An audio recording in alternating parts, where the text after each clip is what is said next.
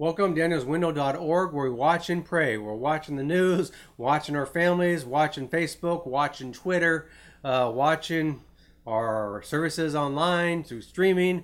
Coronavirus, do not be greedy. So here's a warning, not to be greedy during this point in time, because it's really easy to do. Let's jump right into it. 1 Corinthians 10:1, chapter 10, verses 1 through 6.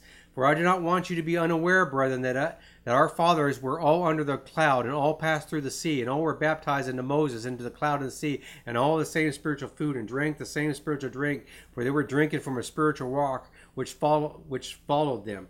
And the rock was Christ. Nevertheless, with most of them God was not well pleased, for they were laid low in the wilderness. Now these things happen as examples for us, so we will not crave evil things as they also craved. It is important to read the Old Testament, because right here, Paul is saying that we need to read the stories because we have the same flesh. There is no such thing as evolution. We are no better. We're not a better person, better people now than people were 2,000 years ago or 4,000 years ago or ever how long ago.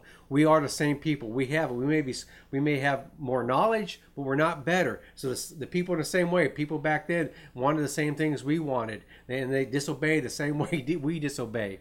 And so we can look at the stories and make sure that we don't end up like them.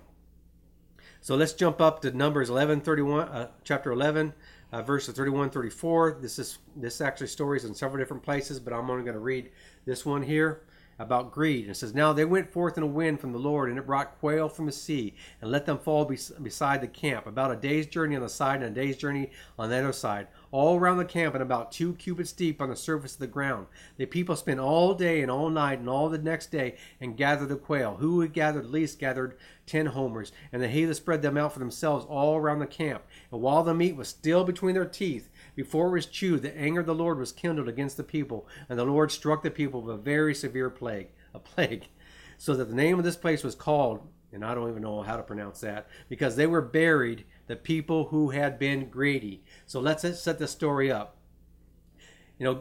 Moses has led all the Israelites out of Egypt. When they came out of Egypt, they came out with gold, they came out with silver, they came out with cows and goats and sheep and bulls and everything else.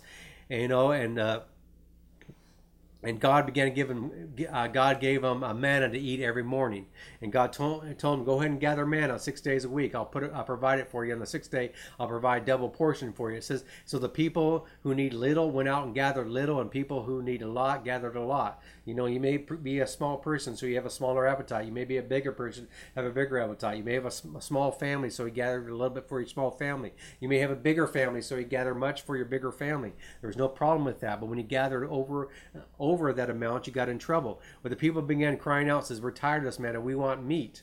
Now they did have meat. I mean, they brought out all those animals from Egypt, but that was their sacrifices. They were given the Levitical law, and so you don't eat your sacrifice. If the blood of goats, covered your sin, you made sure you had the blood of goat to cover your sin. You know what I'm saying? You don't eat your sacrifice, man. You made sure, and so they didn't eat that meat. Now they did some, because under Levitical law you did get to eat some of that. The sacrifices as far as offerings. So they did have some meat. In fact, even when Moses went to God and told him what the people were complaining, and said, God says, "I'm going to provide meat," and Moses says, "We don't even have enough sheep and goats out here to feed everybody."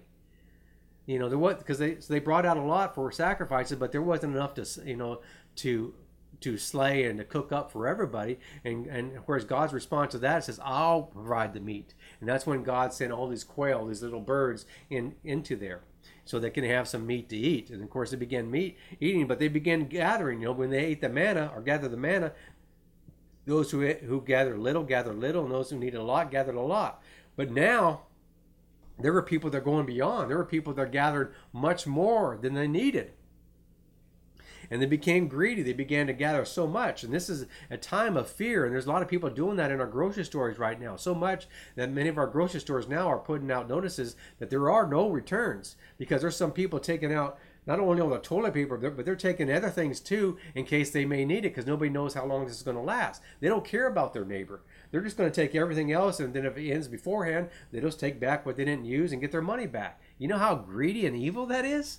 stopping other people from getting, or other people have to wait till it's stocked up again, especially people who are living check to check. Come on, that's just greedy, and God has a problem with that. And in this particular situation, there was a plague that was be sent. And I've told you in the previous episode, I don't think God sent this plague. He has allowed it, not on any certain sin, but because Satan has brought accusations against not only this nation, but against this world. And God, being a just God, has had to allow justice to be served. And so if you heard that, you need to go back and hear these previous teachings. But during this time, you need to gather what you need. It's okay to stock up, but it's not okay to hoard. If you're so afraid that you're taking all the macaroni and cheese, and you're taking all the toilet paper and taking all these things because you're just so afraid, there's going to be you're going to be more acceptable, to any virus. You're going to be acceptable. Satan is going to bring that accusation against you. Satan is accuser of the brothers, and he's going to be before that God and says, this guy over here, he's greedy, and God, being a just God, he can't stop. He can't stop, justice. God can't say, well, overlook that. He can't crumble it up and throw it away. Unless we judge ourselves, then we will not be judged. But if we don't judge ourselves, God's hands, being a just God, is, he's got to say, well, go do what you have to do. You just can't take his life. Because, it's like Jesus has the keys of death and hell and the grave. But Satan can come out and judge us, because if we want to walk in darkness, and Satan is the prince, of darkness, or the prince of the air, and the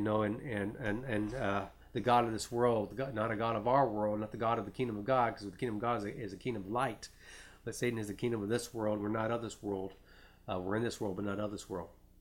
And so they buried the people who had been greedy. So if you think you're going to be safe from coronavirus because you bought the whole store, you better think again. You need to share. It's okay. It's okay to store up for you and your family for a few months. But hoarding is a total different thing. Hoarding is where you don't care about your neighbor. You don't care about sharing anybody. All you care about is you, yourself, your family, and nobody else. So don't be a hoarder. DanielsWindow.org.